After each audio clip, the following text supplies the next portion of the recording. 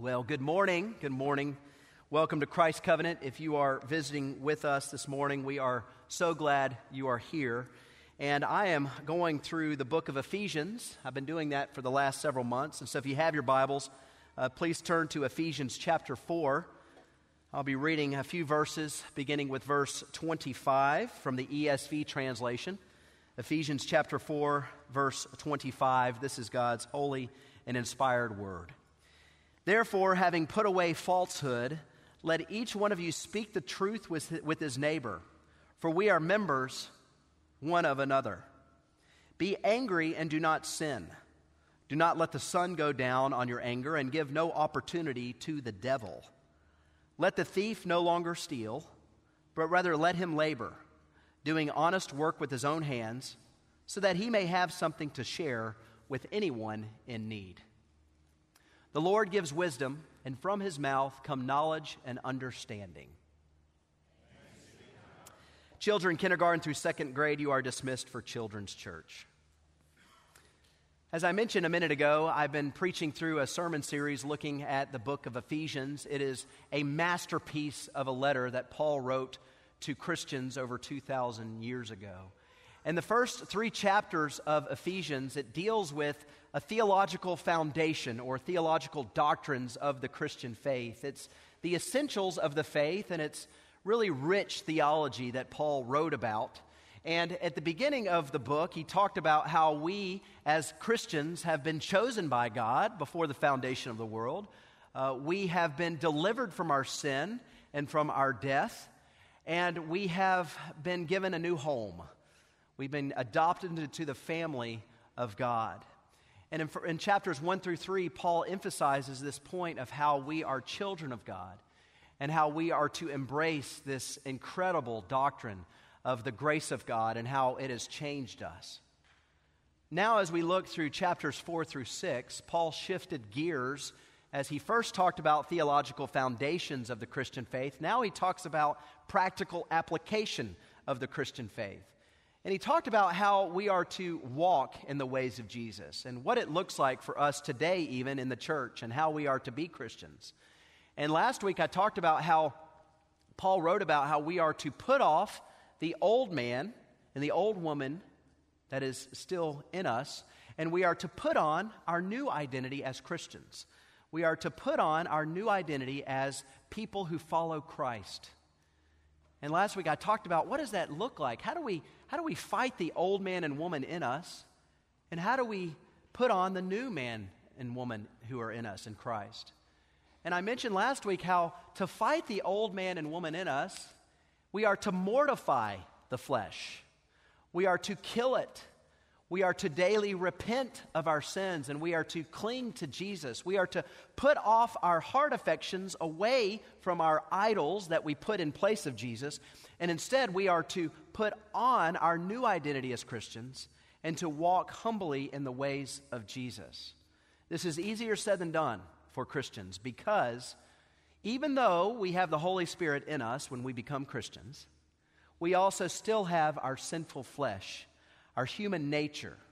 And our sinful flesh, it messes with our minds and it messes with our hearts where it really wants us to go back into the sinful lifestyle that we had before we were Christians. It wants us to go back to our old man and to our old woman and the ways of how we lived instead of putting on this new person and this new identity in Christ. And so not only are we to repent of the old man, but we are also to put on the new by vivification, by being invigorated in our faith, by trusting that Jesus has forgiven of our sins and that he promises a new life for us. And he challenges us to walk in obedience and faithfulness in him. Well, as we continue journeying through chapter 4, Paul, at the end of chapter 4, he gives us 5 examples on how to put off the old man and woman in us, the sinful nature, and how to put on what Christ wants us to do and who Christ wants us to be. Today we're going to look at 3 of those examples, and next week we're going to finish chapter 4 by looking at the remaining 2. The first example that Paul told us and he gave us to do on putting off is he told us to put off lying and falsehood. and instead we are to put on truth-telling. And each of these examples that Paul gave us in this text, he not only gives us an example of what to put off and an example of what to put on, he also tells us a reason why we are to do that. And so in verse 25, he said, "Therefore, having put away falsehood, let each one of you speak the truth with his neighbor, for we are members one of another." Paul wrote here saying we've got to put off lying, we've got to put on truth-telling because we are members of one another. Now, if you think about the word lying or lies, you can easily come up with examples in your mind. Just think about our society and how our society is filled with lies. Just watch commercials and you'll see it. A commercial like right now during the Olympics, you'll see these Olympic athletes and they're drinking this energy drink or this Powerade drink, and they make you believe that if you drink that drink too, you can be just as athletic as these Olympians. Or have you ever heard the jingle, "Every kiss begins with K"? One time I bought my wife Stephanie a necklace from K Jewelers. And I said, "Stephanie, every kiss begins with K." And she did kiss me, but it's because I asked her to. It wasn't a response. So guys, don't buy into the lie that if you just go to K Jewelers, your wife's going to kiss you. She may not. It's no guarantee. Hopefully she will, but it's no guarantee. We also think about if you watch commercials that show fishermen and they wear these flannel shirts. If you just put on a flannel shirt, then you'll be an avid fisherman like these guys. Really? I guarantee if I put on a flannel shirt and I went fishing, I'd catch nothing. That's just what happens when I go fishing. I'm a terrible fisherman. We not only see it in commercials, we also see lies in politics. Think about when you have these presidential debates. What happens after the debates? There's commentary and there's always fact checks. Why are there fact checks? Because oftentimes politicians, they over-exaggerate, maybe? And that oftentimes happens. And we also can think about how lying happens in the workplace where you can steal work supplies, or you can steal from clocking in later or not putting in a full day's worth of work, and you steal from your employer in that way. Lying happens all over the place. But Paul specifically wasn't just talking about lying in society. He was talking about lying in the church. And he was saying here that falsehood and lying can destroy a church. It can confuse a church, and it can make a church dysfunctional. John Calvin, he said, lying is a monstrosity. So what did Paul mean when he said to put away falsehood? Well, falsehood, the Greek word for falsehood is pseudos, and it implies a number of categories when we think of lying. It could mean betraying a confidence, making false promises, telling a white lie. It could even include gossip or slander. It can mean exaggerating a story, misrepresenting facts, or even out-and-out contradictions. We know that churches have split because of lies.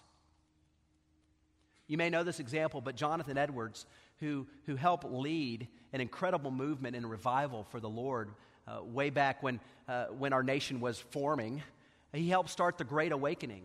And he had great success in Northampton, and a number of people became Christians, and the church came alive that he was serving.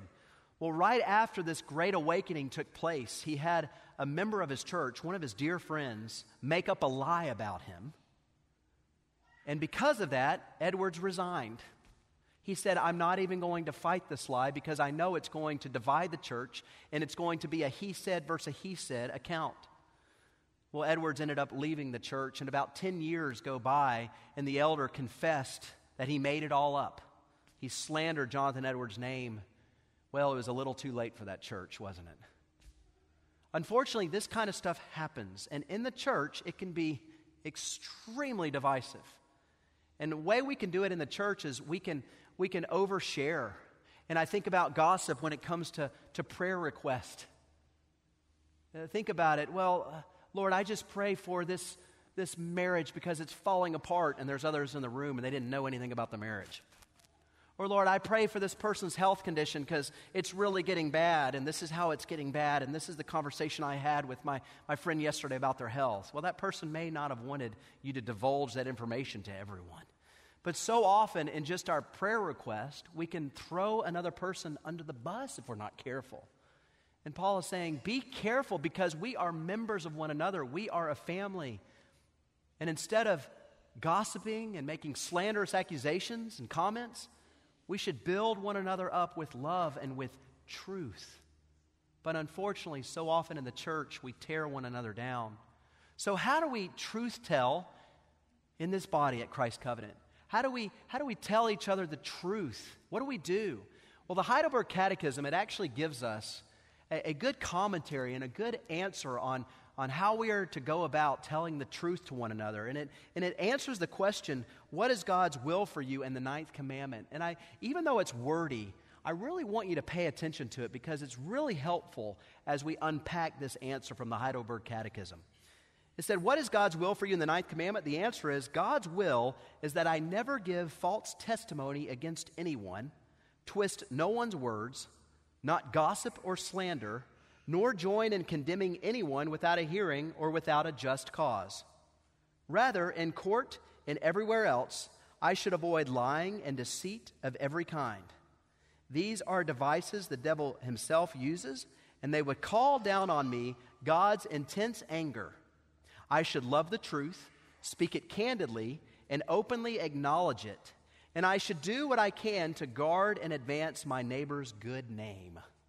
Now, there's a lot here, so let me briefly unpack it. What's it saying here? It's saying, first, that God's will for us as Christians, as we put on the new man and woman of Christ, we are to never give false testimony against anyone.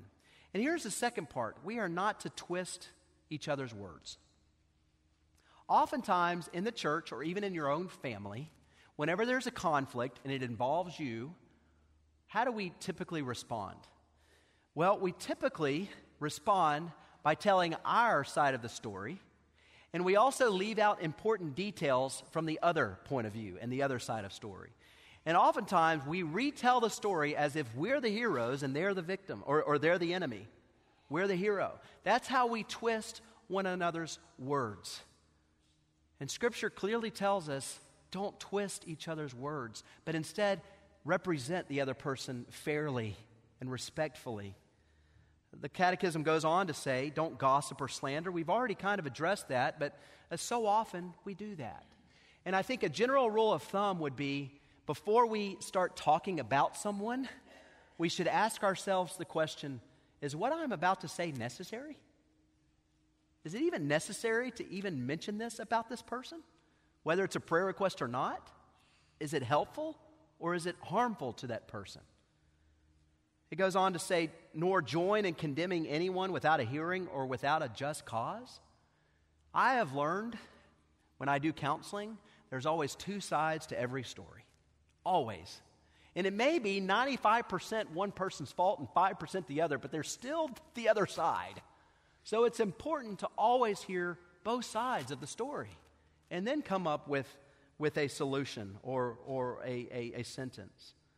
But it goes on to say, rather, in court, and I like what it says here, and everywhere else, I should avoid lying and deceit of every kind, because these are devices of the devil himself. And he uses these devices to destroy people and to destroy churches. And then it said, I should love the truth, speak it candidly, and openly acknowledge it, and I should do what I can to guard and advance my neighbor's good name. I love that sentence.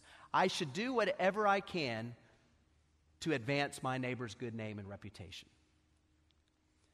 As believers of Jesus Christ, and as a family, a church family, we are to not only think well of one another, but we are to build one another up in love and encouragement. We are to think well by helping their reputation, not harming their reputation.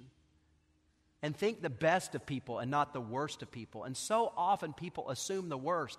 You don't know how many times I've talked to people who have said, well, I don't think she likes me. I don't think she likes me because she avoided me or she gave me this look and I haven't talked to her in weeks. I always respond by saying, well, do you really know that she doesn't like you? Has she told you that? Or are you just assuming that? So often we assume that people don't like us if they give us a weird look. So let me just say, if you don't like the person, just go tell them. That's hard to do. But just say, don't tell me you don't like them, but just say, I don't like what you're doing, okay? We need to just let it out. And in East Tennessee, we're very nice. We're very nice people. I grew up here in Knoxville, and I like to make sure everybody's at peace and everybody's nice and kind. You know, it's okay to be able to say, you know what, you really tick me off. Let's talk through it, because I do love you, because you are a fellow Christian. You are a believer in Christ. And so we need to tell each other the truth and not just dance around it and assume that we don't like each other. No, let's talk it out. That's what Paul is saying here. Put off the lies, the deceit, and put on truth, because we are family. Matthew Henry, he said, truth is a debt we owe to one another, and if we love one another, we shall not deceive one another. So Paul first starts by saying, here's one example. You put off lying, you put on truth-telling, because we're members of one another. The second example he gave us is in verse 26 and 27. He said, be angry and do not sin. Do not let the sun go down on your anger, and give no opportunity to the devil. Paul was saying, put off uncontrolled anger, put on righteous anger, because it will take away from Satan an opportunity for temptation. Notice what Paul said here. He said, be angry. What? That doesn't sound right. That doesn't sound biblical. Be angry? What is Paul referring to here? He's saying righteous anger. He's saying, be angry at the things that God is angry about. Think about how Jesus would oftentimes get angry. He turned the tables over in the temple. Why did he do that? Because when he went into the temple of Almighty God, what did he see? He didn't see people praying and singing and worshiping. No, he saw people selling. He saw people profiting from it. He saw people doing business in the house of the Lord. And he said, this is the house of the Lord. What are you doing? And he turns the tables over, and he displays an incredible act of righteous anger. I believe in our day today, we need Christians who display righteous anger. We need a little more of that today. And what I mean by that is we need people who hate abortion. We need people who hate sex trafficking. We need people who hate murder and rape. We need people who hate addiction, drugs and opioids and alcohol that will destroy lives and families and people. We need people who hate these things. But here's the thing about righteous anger we need to remember. Righteous anger is always controlled. Righteous anger does not fly off the handle. Righteous anger is not arrogant and boastful and harmful. So I'm not telling you to go out today and post everything on social media and call everybody out. That's not the way to do it, because that's not controlled. I'm not telling you to go out and fight. No, that's terrible. There's ways to display righteous anger. There is a time and place for it. But at the end of the day, we've got to realize it's important to show that kind of anger, and at the same time to control that kind of anger and don't fly off the handle. And that's what Paul is getting to here. He is saying the uncontrolled, unrestrained anger is not good. It is destructive. It's destructive to families, it's destructive to churches, and it's destructive to individual lives. And how do we display this uncontrolled anger? Well, we display it in our cars. You get cut off in the interstate, and what do? You start flipping the person off, or you start cussing under your breath. You might even cuss out loud. What else do? We get angry at the waiter who's taking their time. Or at the hostess who says it's a 15-minute wait and it ends up being 20. You said 15 minutes. We get angry. We get angry at what we see posted on social media, and we just freak out. But what about in the church? We can get angry at one another for not coming to an event that we put on, for saying that you're going to be there and you don't show up because of a last-minute interruption. Or we could get angry at each other for saying something negative and for calling you out on something. You know, you can get mad at someone for getting mad at you. I'll give you an example.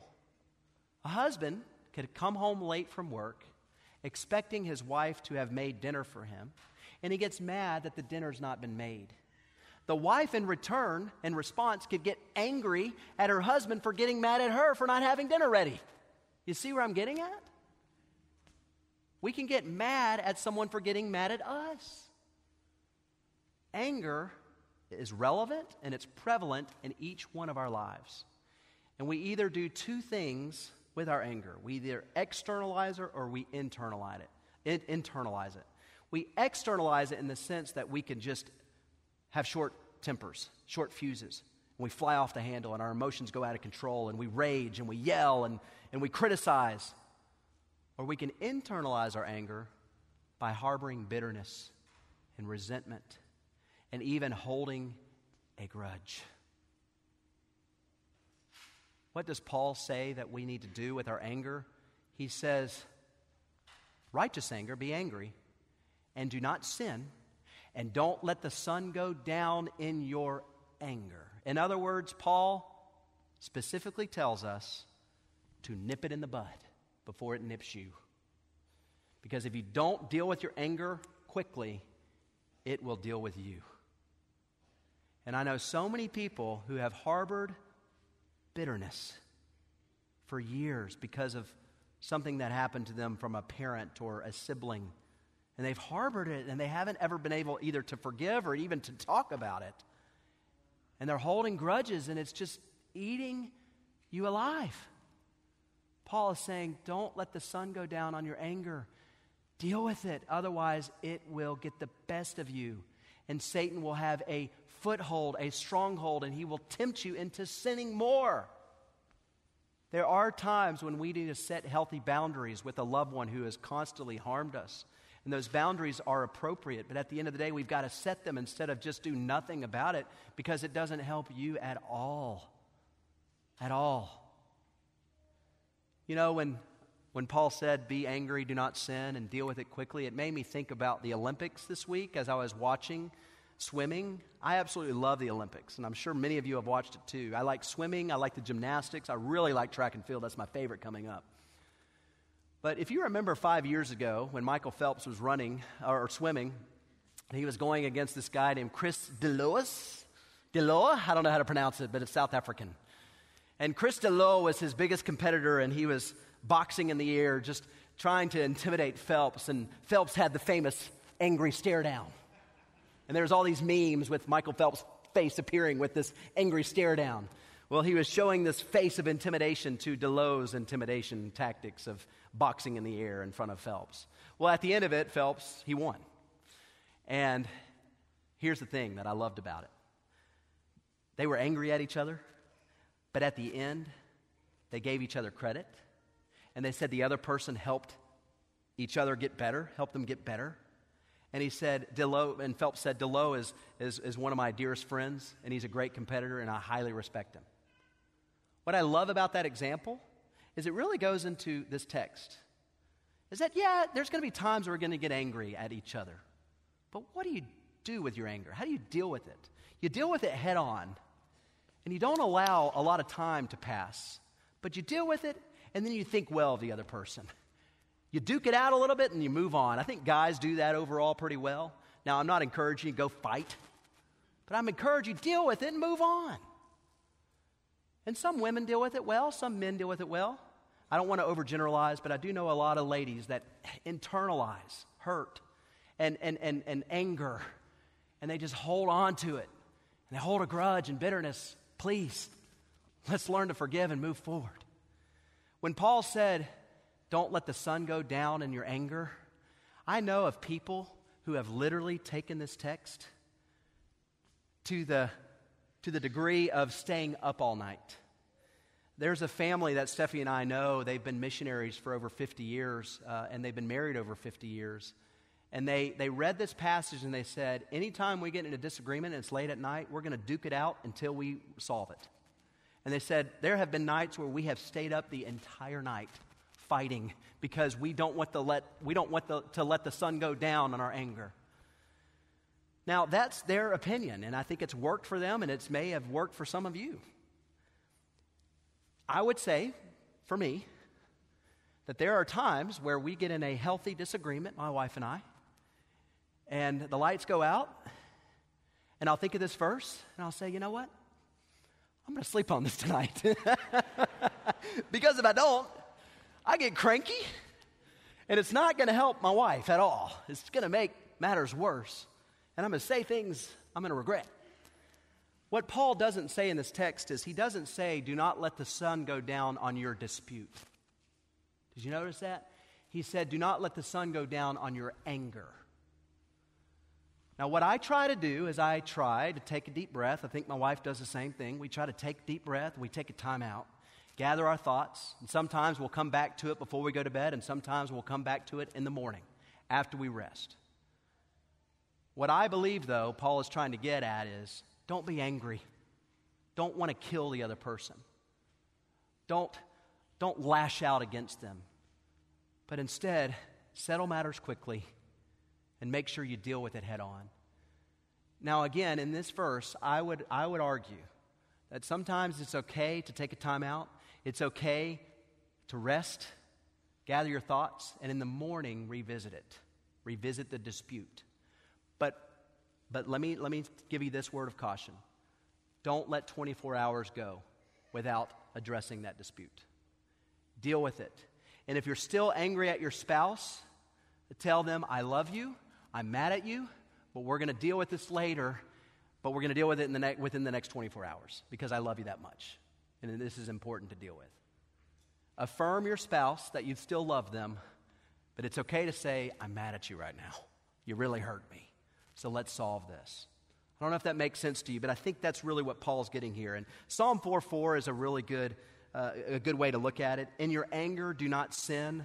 When you're on your beds, search your hearts and be silent. The psalmist is saying, when you're angry, don't sin about it. Don't rage. Don't grow hostile. But instead, take a deep breath. Take a time out. Take a pause. And on your bed, search your mind, search your heart, ask the Lord what you've done wrong in the situation. Instead of just blaming the other, ask the Lord, what have I done wrong here? And search your heart and your mind. Again, these things are for our benefit as Christians, and we are to imitate Christ. And Paul specifically gives us examples on how we are to imitate him by putting off lying, putting on truth-telling, putting off uncontrolled anger, and putting on righteous anger. The third example that Paul gave us in this text is coming from verse 28. And he said, let the thief no longer steal, but rather let him labor, doing honest work with his hands, so that he may have something to share with anyone in need. Paul specifically says, put off stealing, put on honest labor, for the sole purpose so that you can help those who really need help. He's not saying, I want you to work hard so that you can get what you want. Rather, Paul is saying, I want you to work hard so that you can help others who are in desperate and dire need. The Bible has a lot to say about stealing. It has a lot to say about laziness and apathy. And unfortunately, we see in our day-to-day a lot of theft taking place. Not only do we see it where we have shoplifters, and that seems to be on the rise, but we see it even at the workplace where you can steal the supplies from your office, or you can steal time from your employer. You can even steal by plagiarizing if you're a student. Be careful about those kind of things. But when it comes to the church, how do we steal and rob from God and rob from each other? Well, we can steal from one another by simply not using the gifts that God has given us. We can rob God by not exerting effort and not serving and not putting forth effort and energy. The Bible clearly says that if you're lazy and apathetic, it will hurt you. Proverbs 13:4 says, "The sluggard craves and gets nothing, but the desires of the diligent are fully satisfied." Proverbs 20 verse 4 said, "A sluggard does not plow in season, so at harvest time he looks but finds nothing."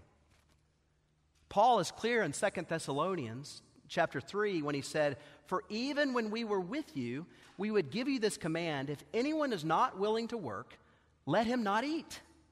For we hear that some among you walk in idleness, not busy at work, but busybodies. Now such persons we command and encourage in the Lord Jesus Christ to do their work quietly and to earn their own living." It doesn't get more clear than this. And unfortunately, our society is not helping in this matter. It's helping people stay at home when they're fully capable of working. There are so many people that are getting checks from the government and they need to be working. You just go out today to a restaurant, I guarantee you're going to see 8 for hiring signs. We need people to work. And this is a result from COVID. These are the ripple effects from COVID. But right now, I can name you probably 20 places that are hiring. I've never seen anything like it. But unfortunately, our government's not helping people to be empowered, but instead they're enabling people to stay at home. No. God is saying, if you have a pulse, and if you are able to work, work. Because if you don't, you're going to honestly impact the church in a negative way. But instead, we want you to work so that you can help those who really need it. And when I talk about those who really need help, I'm talking about orphans, kids who are parentless. I'm talking about some widows who are elderly that really need help. I'm talking about some elderly people that just can't get out of bed or can't get out of the nursing home. I'm even talking about people who are paralyzed or people who are severely mentally handicapped. I know people who will say, I'm mentally distressed, but they can still work. What the Bible tells us is an honest laborer is what God wants. A person who really tries to work and make it their effort to not take, but instead to give.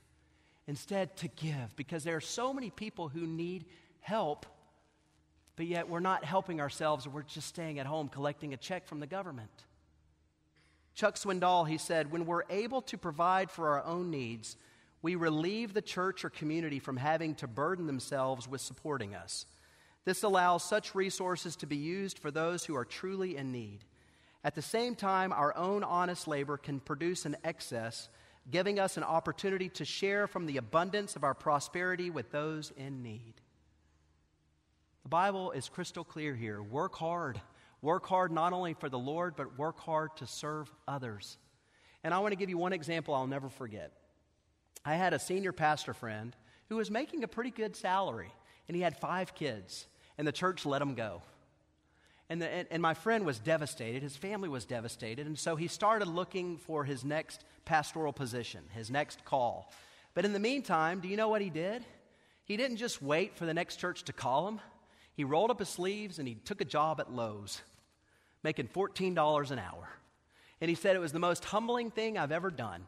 But he said it was the best thing that could ever happen to me, because I still was taught from the Bible, it's okay, whatever job it is, as long as you're working hard for the glory of God and to help provide for your family and to help the community as a whole. Now later, God provided him this great church job, and he's doing exceptionally well now. But in reality, it was a very hard year for him. It took a year for him to get the next job. And some people are waiting for that right job to come, and it may take 6 months. It may take a year. It may take 2 years. But it's okay. It's okay to go and work somewhere else that isn't pleasant. That's maybe not something that you were thinking about, but it's the right thing.